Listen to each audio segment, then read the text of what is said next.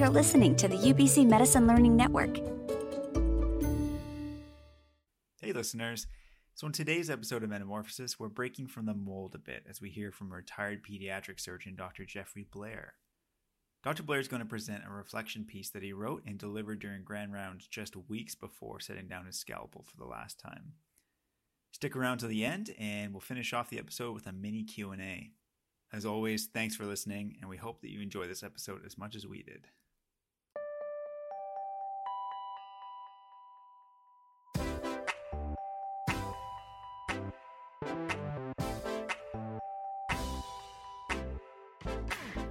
Welcome to Metamorphosis, a podcast designed to help medical students navigate their medical careers. This episode is part of our reflection series where we zoom out a bit and consider our medical journeys in the context of those who have a little bit more hindsight. My name is Mike. And I'm Aiden. And today we're honored to hear from Dr. Jeffrey Blair. Dr. Blair has been in clinical practice for over 40 years as a pediatric general surgeon. His career has included a focus on research with over 50 publications. He has also been extensively involved in undergraduate surgical training as the postgraduate program director for the UBC training program in pediatric surgery and chair of the Royal College Specialty Committee in Pediatric Surgery. On top of all of this, he has also worked internationally in Uganda. Thank you so much for joining us today, Dr. Blair. Oh, it's my pleasure to be here. So you've written this piece that you're going to share with us today. The floor is yours. Why don't you start by setting the scene and take it away when you're ready? Okay. Well, the scene is this. I started off in the auditorium of Vancouver General Hospital with lots of people there and people also online looking on, saying that reflection is a uniquely human endeavor and a uniquely good thing to do. As I careen toward retirement, I said at the end of that month, I present to you this morning in a somewhat emotional manner a very personal reflection on my life in surgery. I will read to you my personal love letter to someone you may know and who you too may love or learn to love. Dear surgery, I'm leaving you. It's not you, it's me. I no longer feel that I can be 100% committed to you anymore, and it is 100% commitment you demand and need. You have largely made me who I am today, and you have been my passionate but jealous mistress for the majority of my life. But now, after all those years, I am moving on and moving away from you. For so long, you and I have peered together into the telescope, together looking ahead and trying to discern with imperfect magnification what lay in front of us, what lay far ahead of us. Now I am turning that telescope around, and I see now in tiny but discernible images what was behind us and how our relationship began, what brought us together, how I became enraptured by you, what I adored about you, what I hated about you, what we had and what was missing.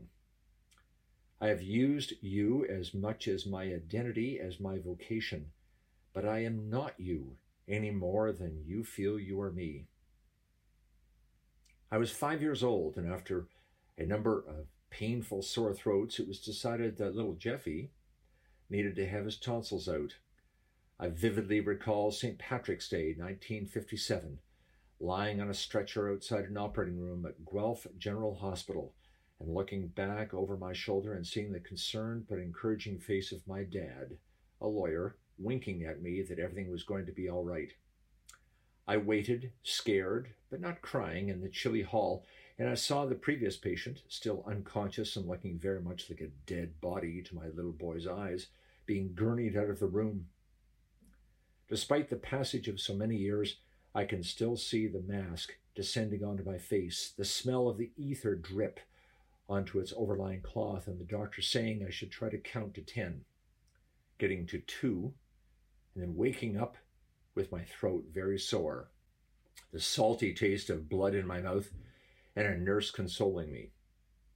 Days later, and despite having had as much ice cream as I wanted when I was discharged, I made my dad promise absolutely promise that I would never again have to step foot in a hospital. Never, ever again.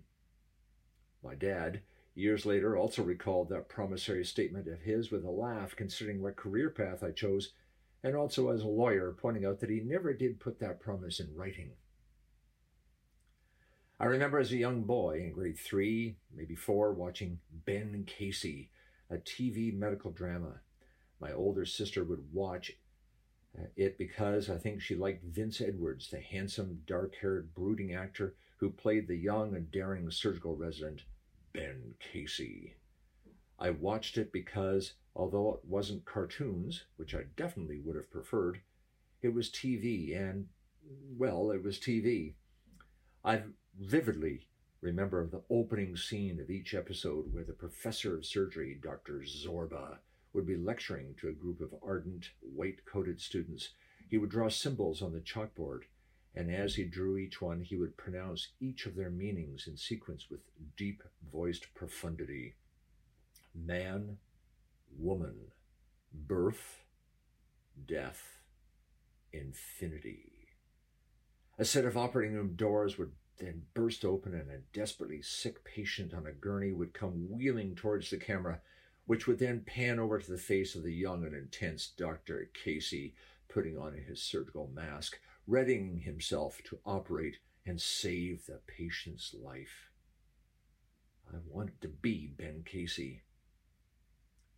My father was a litigation lawyer and subsequently a judge, and manifestly loved the law, and my mother had been a social worker. But in high school, I was never tempted to pursue either of those vocational opportunities. A future in physics was my preferred career path. The mysteries of deep space, gravity, space-time continuities, particle accelerators, and basketball were my passions for the majority of my teenage years. The Ben Casey emulation had been suppressed. I was a, quotation marks, knock, a sort of nerdy jock, living and breathing basketball and loving the high school science and math classes. I was chosen, along with a small group of other nerds in Ontario, nerdiness is now no longer the pejorative it once was, to attend a 2-week physics camp for science-minded high schoolers at McMaster University. McMaster, I guess, was trying to attract more science undergrads. I loved those 2 weeks. My project had me doing fascinating things with extrusions of ruby-colored glass strands, dynamically stressing them, measuring the hysteresis loops of their strain factors, Young's modulus and all that, and ending each experiment with the glass rod exploding into literally atomic-sized dust particles, disappearing completely. I arrived home all excited, and I think my father was seeing my future as a university professor somewhere, until I announced that, as nifty as it all was, there was no way I was going to pursue physics. I need to be working with people, I said. I've decided to go into medicine. It had been an epiphany, a decision made suddenly and most definitively. And it was not the last of a number of epiphanies I would have, was it, my dear? Entering the University of Toronto, I failed my first year university biology test. I was playing varsity basketball, basically playing basketball and studying and playing basketball. My father on the phone, after confessing to him my test failure, simply asked me, well, do you want to be a doctor or a, he paused for effect, basketball player? Suffice it to say that whereas some amazing individuals can play high-end sports and also do well in school, I evidently could not. I quit the team and put my academic nose to the grindstone and got into U of T medicine.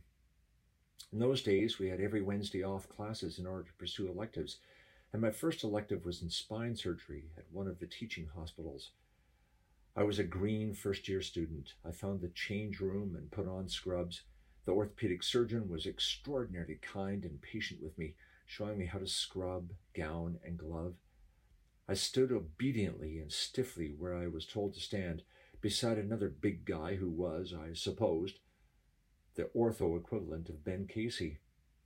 I saw the patient's back opened and the lamina removed in one area. I really had no idea what I was looking at, The resident was carefully dipping the pituitary forceps into a small, dark opening and emerging with tiny pieces of the patient's disc. Suddenly, the staff surgeon erupted. He mercilessly berated the resident on his clumsy technique. Like in a crazy dream or something, I heard him say, "Give the forceps to the medical student." Dreamlike, I quickly glanced around, convinced that there must be another medical student somewhere in that OR. But he meant me. I was shakily holding the instrument as the surgeon, now all calm and nice, was telling me to open and close it in midair. "See how it works?" he said. "Now carefully open it and put it deep into that dark space there without touching that thing, because then he'd be paralyzed. Reach down till it stops, then close it and pull it up hard." I did as I was told, wondering if my bladder sphincters were going to hold. I pulled up a chunk of what I hope was a good-sized piece of disc, now realizing that it could have been potentially aorta. "Now that's the way to do it," the surgeon bellowed at Ben. I felt sorry for the resident who had been so demeaned, but at the same time flushed by the experience. I had operated. "So, my darling, that's, I guess, when you first caught my eye." I saw to it that I got lots of elective time in various surgery electives, both during the regular academic year and in the summers, and got work at local hospitals, both acute and chronic care hospitals, as a student assistant, a strange arrangement, and one that certainly doesn't exist now. My pay was meager, but included free meals at the hospital cafeterias. I carried a pager. I did odd jobs, aka scut work, after hours, white blood cell counts, urinalyses, ESRs, and moving bodies to the morgue. I would happily volunteer to sew up the scalp lacerations of any local client pre-anesthetized by too much self-administered inebriant, or apply splints or reinsert G-tubes. I found a straightened coat hanger to be invaluable in that task. And of course assist in any OR that needed an obedient retractor. I was especially proud of how I could twirl a needle driver on my ring finger like a cowboy gunslinger. The click-clack of a needle driver opening and closing was a romantic melody to my ears. There was no doubt that I was falling head over heels in love with you, but I'm not sure I realized it. I was confused, which I suppose is not too unusual for a young man in love. I went into a family practice residency, flirted shamelessly with rural GP work, obs and gyne, and even psychiatry. But the residency took me in its second year to a small pulp and paper town in northern Ontario for 3 months, where there was one general surgeon and 5 experienced GPs. That surgeon did everything and did it well. In my first week there, I assisted him in a few operations.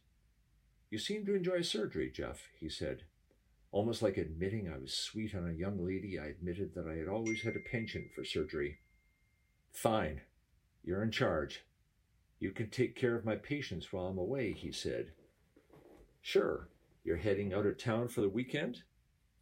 I replied. "Nope. Got a brain tumor that needs removing. Figure I'll be gone for a couple of months. No worries, though. Just a meningioma." His casual response was unnerving. Subsequently, over the next couple of months, as a family practice resident with one of those GPs as the anesthetist, and many times literally on the phone to the big city while I operated, I pinned a hip, plated a femur, sewed up numerous lacerations, struggled to remove an appendix, dealt with many traumas, including gunshot wounds, resuscitated and transported a ruptured aortic aneurysm to the city, successfully intubating the gentleman en route while buffeting in a tiny plane, and got pretty slick at tonsillectomies, always giving the kids lots of ice cream afterwards. Again, as if in a dream, soon thereafter I found myself walking down College Street in Toronto when a giant invisible hand pushed me up the stairs of the Banting Institute to stand in front of the Department of Surgery secretary, asking if I could apply to general surgery. Remember how a bird pooped on my head just as I was going to my first interview surgery? That's a story for another time. But thank you for that. What a lovely, albeit strange, thing to do to bring us together. And we've been together ever since. Those years we spent so intimate with each other when I was a general surgery resident were the crucible years. I still have flashes of recall of all-night operating and the times when I fell asleep operating, the mistakes I made, the lives we saved, the friends I worked with, being yelled at and being praised, threatened, then hugged by confused, emotional patients, and their families who knew we were caring and doing our best. The risks we took that usually, but not always, paid off. And our teachers, each one a character with quirks and idiosyncrasies, and in many instances, you do it my way or it's the highway kind of attitude. The highway meaning that I would be relegated to holding retractors. Human, but at the same time straight out of storybooks, with some having bigger-than-life personalities and others just funny. People you admire and would do anything to please, and people, even though you dislike them, you'd still do anything to please. Because they were in love with you, surgery, like I was. Remember when I married Catherine just as I entered my chief residency year? As the chief resident at Sunnybrook Hospital, I was on one-in-one call. No general, vascular, or thoracic operation happened without my at least knowing about it and probably scrubbing in on it. Sunnybrook was also the new trauma center for all of Ontario, and at times I felt like I was living in a MASH episode. Al Harrison, the venerable chief of surgery there, who seemed to personally carry me through my fellowship exams, promised at the first of that year that I would cut myself bow-legged, and he was right. I was so busy cavorting with you, surgery, every night and day that Catherine and I never once had dinner together that entire first year of our marriage. Not once, except for the 3-week holiday I took where, if I wasn't studying, I was sleeping. She and I lived by the hospital, and I would spend night after night with you and leave her alone, yet she has stayed with me. And with you and I, surgery, carrying on our rather intense affair, I really am in amazement that she has stuck around. Grateful, eternally grateful, but amazed nevertheless. You'll recall how Catherine and I, during that 3 weeks, tried to get away by ourselves, a little bit of time away from you. We went camping, and as usually my thoughts and then our conversation drifted to you. You were always on my mind. You were always on my mind. I had done a pediatric surgery rotation for 6 months in my first year of general surgery residency, and quite frankly, I had hated it at the time. You, and especially one of my mentor pediatric surgeons, were very demanding of me in those first years of knowing each other, and I felt inadequate.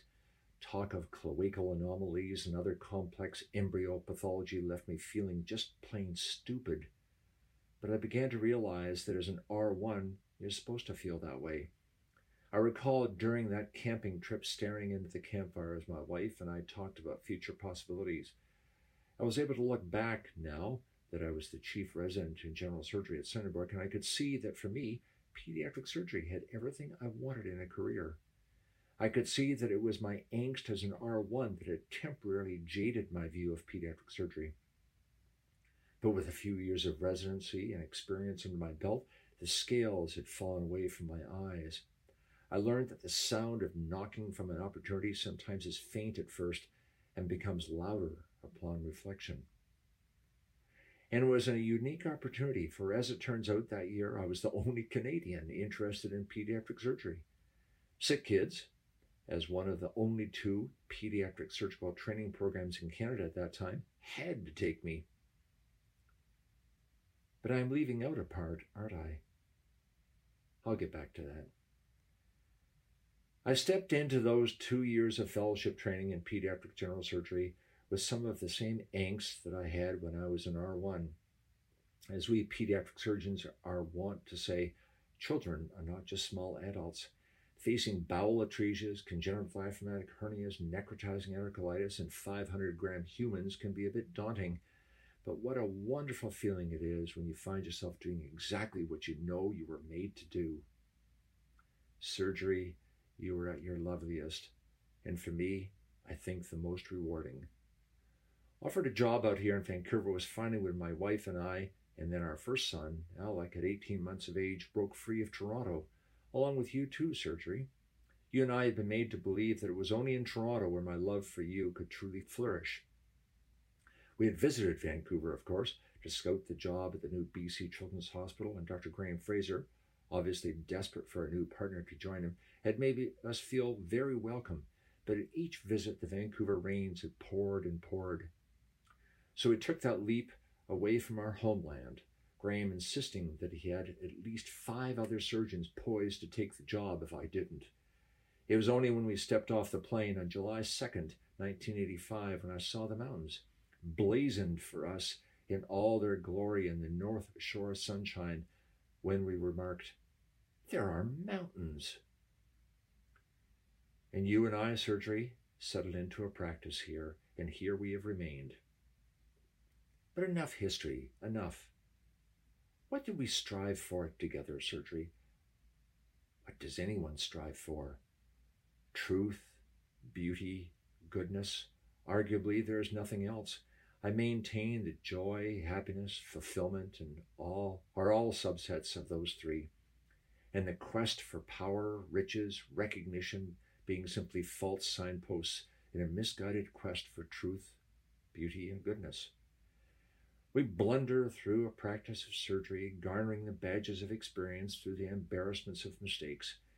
In the early years, or at least as it was in my early years, you march as you blunder to the beat of one's schedule book, or now one's iPhone, I suppose, the bidding of one's secretary, and the so-called demands of practice. Pausing from time to time for vacation, a weekend, or an evening off, or even just that all too long a time between cases, I didn't reflect on truth or beauty or goodness, or in any way the largeness of what I was doing. You had me running, Surgery. You are quite insistent and unrelenting in that respect, my dear. However, I recall it was years after I started here, when I was in the position of Surgeon-in-Chief at BC Children's Hospital and taking a course on leadership, that I and the rest of the leaders class were assigned the task of writing one paragraph on what we wanted to do, one paragraph which would embody all my ambitions. We did that, and the next day brought them into class, expecting to read them aloud. Our mentor said, "No, tonight you'll take that one paragraph and distill it down to only one sentence." We groaned, but complied, expecting the next day to return to read them aloud, etc. "No," again the mentor said, "tonight you'll each take the one sentence you've composed and distill it down to one phrase that embodies what you are striving to do." I did it. I cannot speak for my leadership classmates, for the next day we were told to simply keep that phrase secret and alive in our minds and hearts for the rest of our careers. I completed that assignment, and amongst the thousands of assignments I've done since I've entered school at age 5, I can honestly say that it was one of the most valuable. What was my phrase? I'm not supposed to share it, but you and I are so close and have shared so much, I shall tell you. It was simple, yet for me full of meaning and encouragement. Help some children. Simply that. Help some children. You know, Surgery, there have been many times when I have been down, depressed, angry, sad, frustrated, and feeling lost, I suppose. That simple phrase to remind me of what I want to do has been there as a guide. It's unassailable. It guided me as I was the head of surgery at Children's. It has spurred me on as I partnered with my Ugandan friends to improve pediatric surgery in that country. It got me out of bed at 2 a.m. to see some kid with abdominal pain. It boosts me up on the podium when, looking like a fool, I tell every UBC medical class to beware the child who vomits green. And they seem to remember that. Dear Surgery, with all love and respect, you had me running this way and that. It's good to have a grounding principle, a simple bright star to steer me. Helping some children, I suppose, is the goodness that I have strived for. And what of beauty, dear surgery? Some indeed may shun you because of your lack of beauty. They turn away, avert their gaze at your surgical workshops of blood, guts, and gore. But wasn't the operating room our love shack? We know, but don't talk about it much, how we find a Wilms tumor bed, the cancer having been extracted without spillage, cleared of all evidence of malignancy, dry and hemostatic and ready for closure. A beautiful sight. I admit now that in each case, I would pause for just a moment or two, ostensibly looking for any errant bleeder that may appear after the evil Wilms was in the bucket, and gaze fondly at the loveliness of what we had done. It was not unlike the appreciation of an orange, summer sunset, or cherry blossoms in the spring, an evanescent pulchritude, quick to disappear just as the sun dips below the horizon or the abdomen is closed and out of sight. True surgeons know of what I'm talking about. The admiration of a perfectly crafted vascular anastomosis or an ideally constructed Roux-en-Y. It is artistry. I could always tell the medical student who was a surgeon at heart when, after maturing a colostomy, they would spontaneously remark on its beauty. Only a surgeon would appreciate the prettiness of a stoma. The truth shall set you free, my father would often quote. He used that phrase in so many contexts. When, for only a brief few weeks, I struggled as to whether I should pursue a career as a lawyer like he was, rather than an MD, he told me the truth of who I was. As a father, he knew me better than I knew myself. He pointed out that I was a doctor, not a lawyer. A doctor wants and needs the truth, he said. Lawyers aren't as much interested in the truth as they are interested in just convincing others what the truth may be. You, surgery, and we surgeons are a real show. We often take credit for what we have done, what lives we have saved, and what pain and suffering we may have alleviated. But the truth is, we are nothing and nowhere without the others who support us and toil with us. We tend to forget that and forget to be grateful for those who have made our work successful. Truth is the tough part of love, isn't it, surgery? Telling patients that there's nothing more we can offer them, admitting our failures, our missteps. And now, in my late 60s, I'm admitting that the truth is I'm not able to do the job of our younger surgeon. At this age, the scientists who study these things show us the truth that our abilities to perform at our peak, to deal with complexity, to do intricate manual work, all have a definite downward and steep inflection, as does our ability for self-assessment. Yes, I could carry on this affair with you, surgery, through the ages 68, 69, even into my 70s.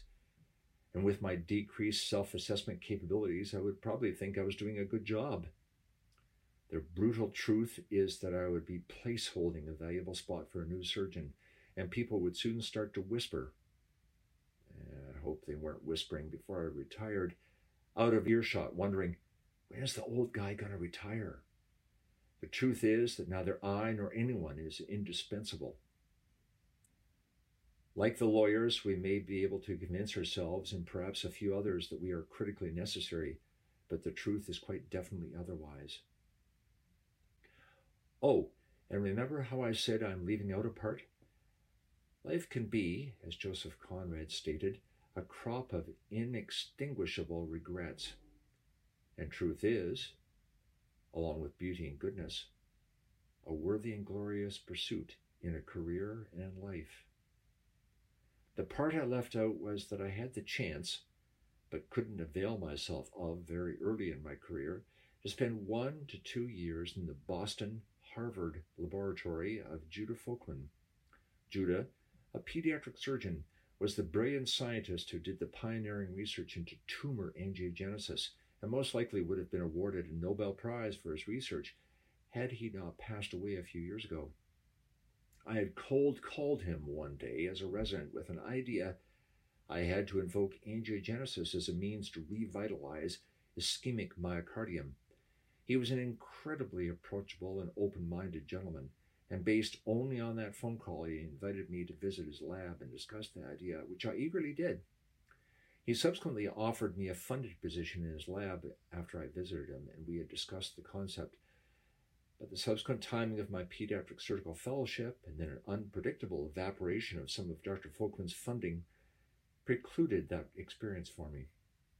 Whereas I suppose I have made some contribution to the surgical literature, it has been truthfully relatively inconsequential, and my lack of research training is an inextinguishable regret for me even still. Way too late now. Together, surgery, we could have pursued scientific truths and perhaps answered at least a few small questions that needed answering, maybe even answered some larger questions. Some younger people, falling in love with you, should think on this. Truth, beauty, goodness. I ask myself whether I've pursued those three as vehemently as I should have. Surgery. And soon, without you, I ask, how am I to continue that chase? Don't worry about me. I'll find a way. And I shouldn't worry about my life without you. Remember when I said, I am leaving you, and it's not you, it's me? It is me. It's me now, and the way I must approach my life without you. I must not take myself too seriously, and I have my wife who grounds me. Thank God. A couple of months ago, as I began to really see retirement looming large, I said to Catherine, you know, it will be sometime in late June when I'll operate for the last time. I'll finish my last case. I'll peel my surgical gloves off for the last time and snap them into the trash, never to don them again. My surgical career will come to a close, and it will be a wistfully melancholy moment. Her reply, oh, get over yourself. She is full of good advice, but as you can tell, I have a penchant for the wistful. And as I leave you, I cannot help, surgery, but be reflective on our relationship. Our relationship was one of a strange love, platonic, but in a very palpable way, physical as well. I hated being pulled in 5 different directions by you, surgery. I hated so many times how insistent and uncompromising you could be. But I never would say that if I had to do it over again, I would choose another lover. Joseph Conrad, one of my favorite authors, wrote, I don't like work. No man does. But I like what is in the work, the chance to find yourself, your own reality, for yourself, not for others, what no man can never know. They can only see the mere show and never can tell what it really means. You and I, surgery, you and I. You understand.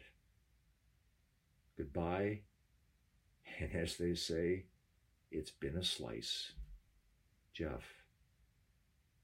P.S. I'll always love you. Bravo. That was amazing. Dr. Blair, thank you so much. That was a really moving testament to a career in which you obviously devoted yourself entirely. And it's clear to me that your work at some point transcended being considered just a job and became something much more sort of substantial to you. So with our few remaining minutes, I'd love to be able to discuss a few topics further, if that's okay with you. Sure. It seems like in general, surgery is more commonly personified as something like an abusive drill sergeant. But interestingly, you anthropomorphized it as a demanding or jealous lover. Did you always feel this way? And is this something your colleagues would share as well? Yes. I don't think it ever bubbled up to full consciousness as being a demanding lover. That concept of it being a jealous mistress is not my thought per se. In fact, medicine and some other careers, I suppose, that are very demanding have often been labeled as the jealous mistress, taking you away from your family and your spouse and so forth. As I suppose, never having experienced an actual jealous mistress, I'm happy to say. You're aware of that. You're keenly aware. When I reflect back on my career, I was keenly aware of the pull that surgery had. It was an interest that was a burning flame, somewhat like a love. So it would draw me away. I suppose some other people might have a burning desire to pour over their stamp collection and maybe feel the same thing. I'm not sure. But I never looked upon it as a job. It was my life. I could see it in some people, and maybe even in myself, becoming part of my identity. But I tried to resist that. The idea of it being a jealous mistress, it would bubble up every once in a while, and I would hate it. I can remember hating it sometimes, being pulled away from my family, being pulled away from my sleep, being pulled away from my meals, being pulled away from this, that, or whatever I was being pulled away from. And yet I felt that I wanted to be pulled away. It wasn't that I had to be pulled away or I did it out of begrudging duty. I suppose there was the occasion time when I felt like, oh, God, I got to do this and I don't want to. But my wife said at one time when I was called in, we were planning something, I don't know, about to go to a movie or I don't know, something very banal but enjoyable as something you do with your family or your spouse. And my pager would go off and I'd answer it and my resident would say, well, we've got to operate or we've got to come in here and deal with this sick child. And I would turn to my wife and I'd say, I'm sorry, dear, but I've got to go. And she was, of course, very, very understanding. But at the same time, she was very realistic and said, oh, go. And don't give me that malarkey about you're sorry. You know you want to. That's something else you touched on in your piece. The strain the job had on your relationship with your wife and your family. So I was wondering, do you have any advice on how to maintain and keep those relationships strong when the job is going to demand so much of your time? Well, I'll be quick to answer that, saying that I have an extremely understanding wife who still, I hope, understands me. Because there are still challenges, even though I'm not drawn in the middle of the night, etc., as I was then. But as many times as I was drawn in, inconveniently, one might say, there was lots of time for family. My wife and I have raised 3 sons, all of whom are now adults, and I felt that whereas there were times when maybe I missed some event in their life, a soccer game or whatever, I nevertheless did actually have time to be very much their father. Mealtime, for instance, was an important time when they were very young. Bedtime was very important. Reading them stories. I coached their baseball teams, their basketball teams. That's what I particularly enjoyed. Their soccer teams, knowing nothing about soccer, and even helped in their hockey practices. So I don't think that I was an absentee father. Nevertheless, there were times when my wife would be doing the majority of the parenting. There's no doubt about that. I'm not naive to that. It's difficult. You have to work at it. You can't just say, well, I'm going to make sure that I latch on in my life to an understanding life partner, and it's all up to him or her, and I'll just go about selfishly just doing my career. Was I selfish sometimes, though, in the focus on my career? I suppose so, yeah. I forget the person who said this, but he was a psychiatrist, actually. Many years ago, I was a family practice resident, and there was some article this gentleman wrote for some journal, and I read that in a career of medicine, whether it be surgery or psychiatry or whatever, there are times when you have to understand when your patients come first, and you have to actually put your family second. At the same time, you have to also understand that there are times that your patients have to understand that your family comes first, and they have to be second. And you have to organize that, of course. I had colleagues that when they took a vacation, a well-deserved vacation, they never would admit it to their patients. They would say, well, I won't be around for the next week. I'm handing over the care to my colleague. I have to be at a conference or this or that. In other words, giving an excuse to the patients that there'll be away, but it's really just business. It's part of being a surgeon that I'm away. When in actual fact, it was a little white lie. They were actually going on vacation. I took a different approach when I took vacations. I took my share of vacations. They're extremely important, and that includes just weekends off as well when they came along. I would explain to the parents of the sick children I dealt with, I said, I won't be around for the next week. I'm handing my care, the care of your child, over to my colleague whom I trust, and you should trust too. And the reason why I'm not going to be around is because I need some time off. I cannot recall ever a parent of a baby or a sick child ever saying, no, Dr. Blair, no, please don't leave us. Please. Instead, they would say, oh, absolutely, Dr. Blair, go have a good week off, get rested. You'll be a better doctor when you come back. And, we'll trust your colleague and hope for the best. So patients realize, if you give them a chance, that sometimes your family has to come first, and you have to be selfish in that regard. There were many times when I felt I needed to be recharged. I needed to connect or reconnect with my family and perhaps felt a bit disconnected. A long-winded answer to a short question. Sorry. Something else we wanted to talk about, and something else that really stood out during your piece, was what sounded like a regret during your career was not being involved in research more. What is it specifically about research that put it at a lower priority while you were practicing, but now seems so important and impactful in hindsight? It was a timing thing. It was,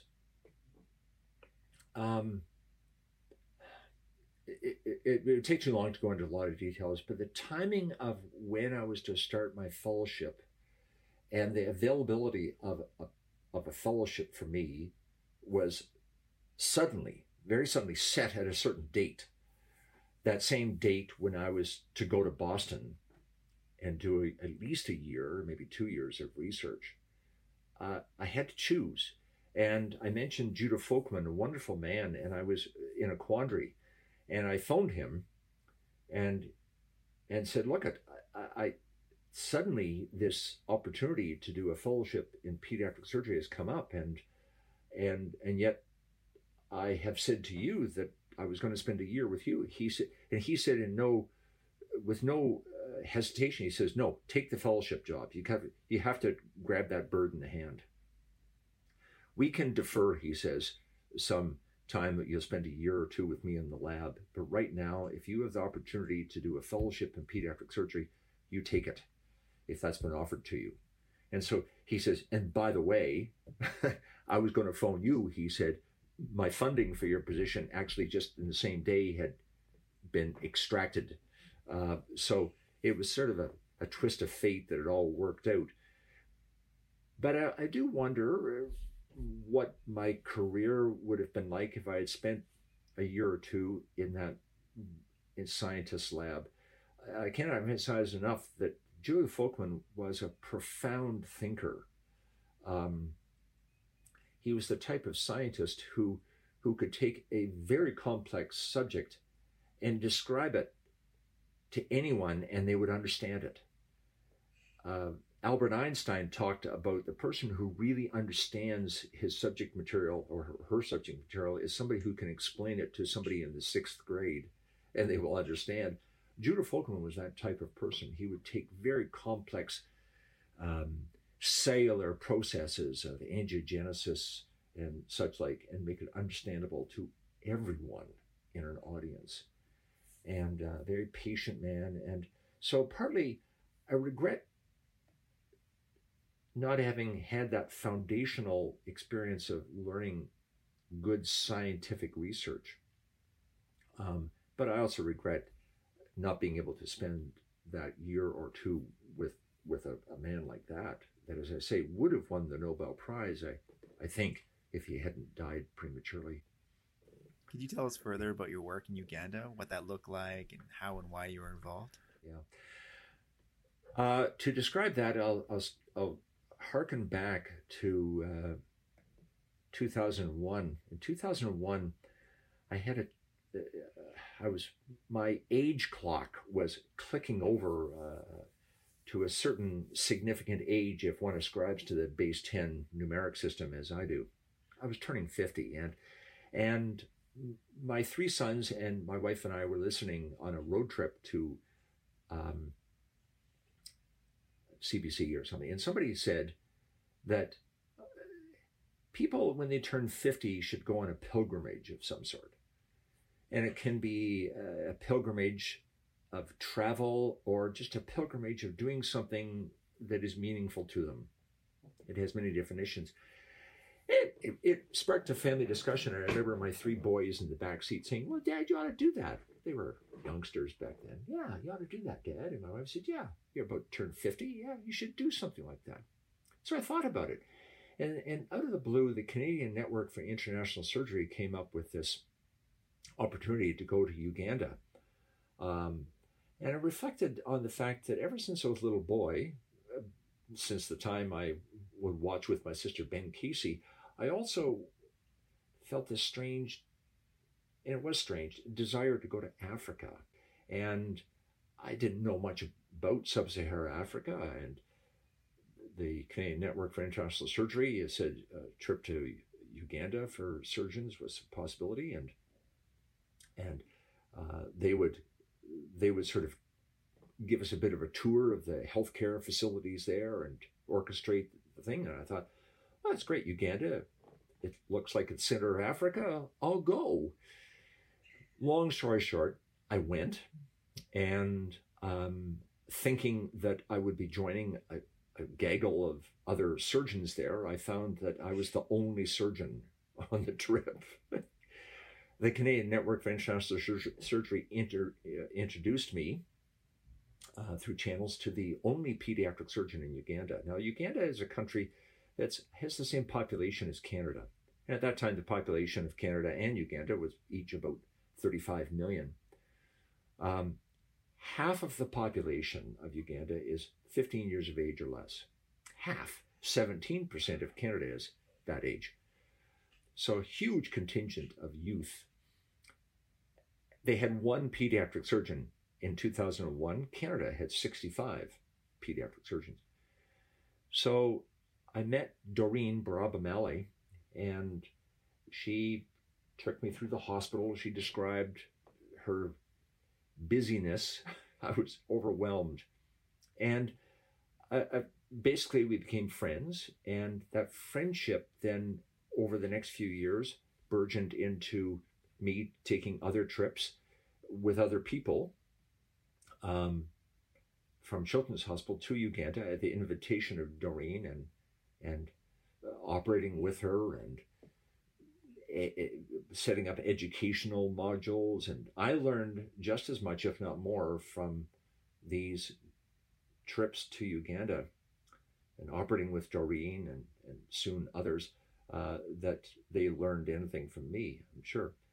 Anyway, it built up. And the key element of this is that since 2001, I and others at BC Children's Hospital, but I guess I was the lead person of this, not that I take any great credit, it was just happenstance, we've developed a relationship with Ugandan surgeons there, with the nurses there, with hospital administrators there, and that has resulted in us at BC Children's Hospital training now 3 young surgeons to become pediatric surgeons. They in turn have trained other surgeons in Uganda, and whereas they had 1 pediatric surgeon in 2001, they now have 9 pediatric surgeons, soon to be 10. And we continue to have this relationship, interrupted obviously by COVID, but it's all about developing a relationship. Many people, I've been told before I went to Uganda what to expect. A surgeon with the Canadian Network of International Surgery, Ron Lett, told me before I went, he says, "Now, Jeff, they'll welcome you with open arms when you arrive." And they did. They're extremely friendly people. He says, but they won't actually trust you until you've been there 3 times. And in retrospect, it was my 3rd trip to Uganda. Suddenly, that relationship with my Ugandan friends became real and really matured into something that was useful for both sides. Mistake I think that some people make is that they build on pillars relationships with, say, surgeons or other healthcare people in other countries based on, say, education. Great, that's a pillar of our. We have a relationship with country X, who is a poor country, and our university is leading with those people in that poor country, and will make foundational elements of education, service, and research. We at BC Children's Hospital have developed this has grown organically, sort of the friendship with Uganda, and realized that the key element of all this is actually relationship. There's a word for friend in Lugandan, it's Mukwano, and so we developed what we call a Mukwanoship. We sort of understand each other, but it is a friendship. It's not an institutional relationship. It's not a money changing sort of facility thing. It's just a friendship. It's just friends that I have in Uganda and friends that they have here, including me. We work together for each other's benefit. And it's all about, dare I say it, it's all about helping some children. So as we come to an end today, Dr. Blair, do you have any final pieces of advice or wisdom for aspiring physicians and or surgeons? Other than to beware the child that vomits green. Okay, well, we'll accept that as a given. Advice or pieces of wisdom? No, I don't have any particular wisdom, except that by and large, it doesn't have to be every day or every minute of every day or even every week. But by and large, you've got to, if you're not having fun, if you don't feel a sense of fulfillment, then probably you're doing something wrong. Surgery or any field of endeavor should give you that sense of fulfillment. That doesn't mean to say you'll feel comfortable with it. Doesn't mean to say that if you're a surgeon, every operation you go into, you'll feel a total comfort and lack of fear. I was afraid every day going into the operating room. Every day. And there were times when I felt the imposter syndrome. Like, oh my gosh, if people really knew that I was actually a bit fearful about this.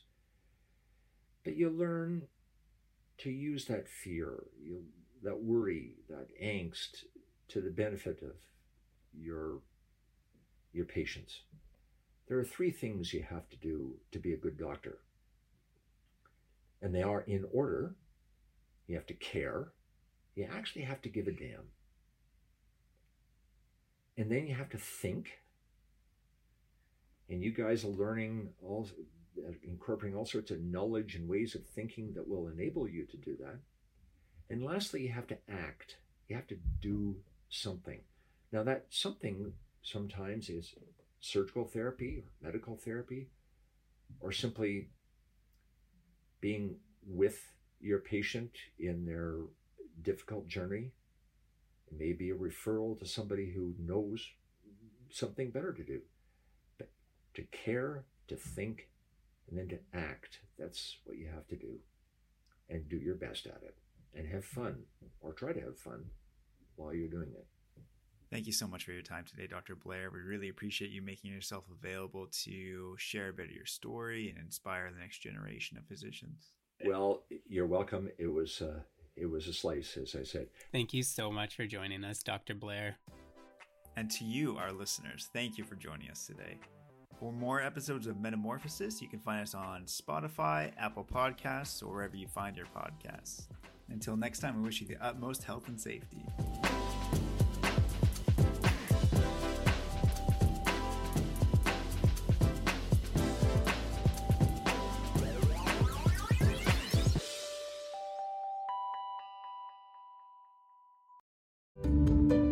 This has been a presentation of the UBC Medicine Learning Network.